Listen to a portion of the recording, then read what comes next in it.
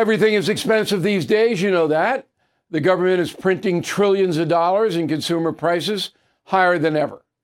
If the government continues its printing and spending, the dollar could continue its free fall and lose its coveted role as the world reserve currency. Let's hope that doesn't happen.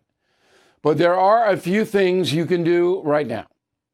American Hartford Gold can show you how to protect your money, your retirement, your hard-earned savings against inflation by helping you diversify a portion of your portfolio into physical gold and silver.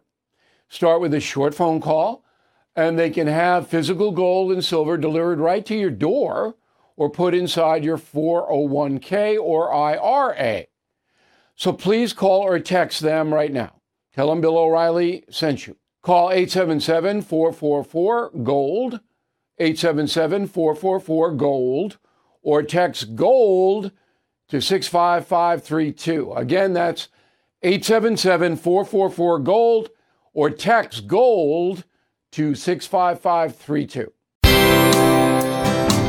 Bill O'Reilly here, and I'm warming up. Stand by for the O'Reilly Update Morning Edition. On this Tuesday, a new CBS poll says Nikki Haley is gaining on Donald Trump in New Hampshire.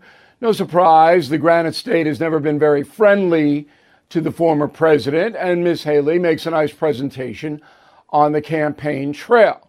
She's still 14, 15 points behind, and the primary up there, New Hampshire primary, is at the end of January. But I expect Trump will win. However, a strong showing by Nikki Haley puts her in what they call the conversation. That's a cliche, of course, but she will be able to compete in the primaries because she has a lot of money.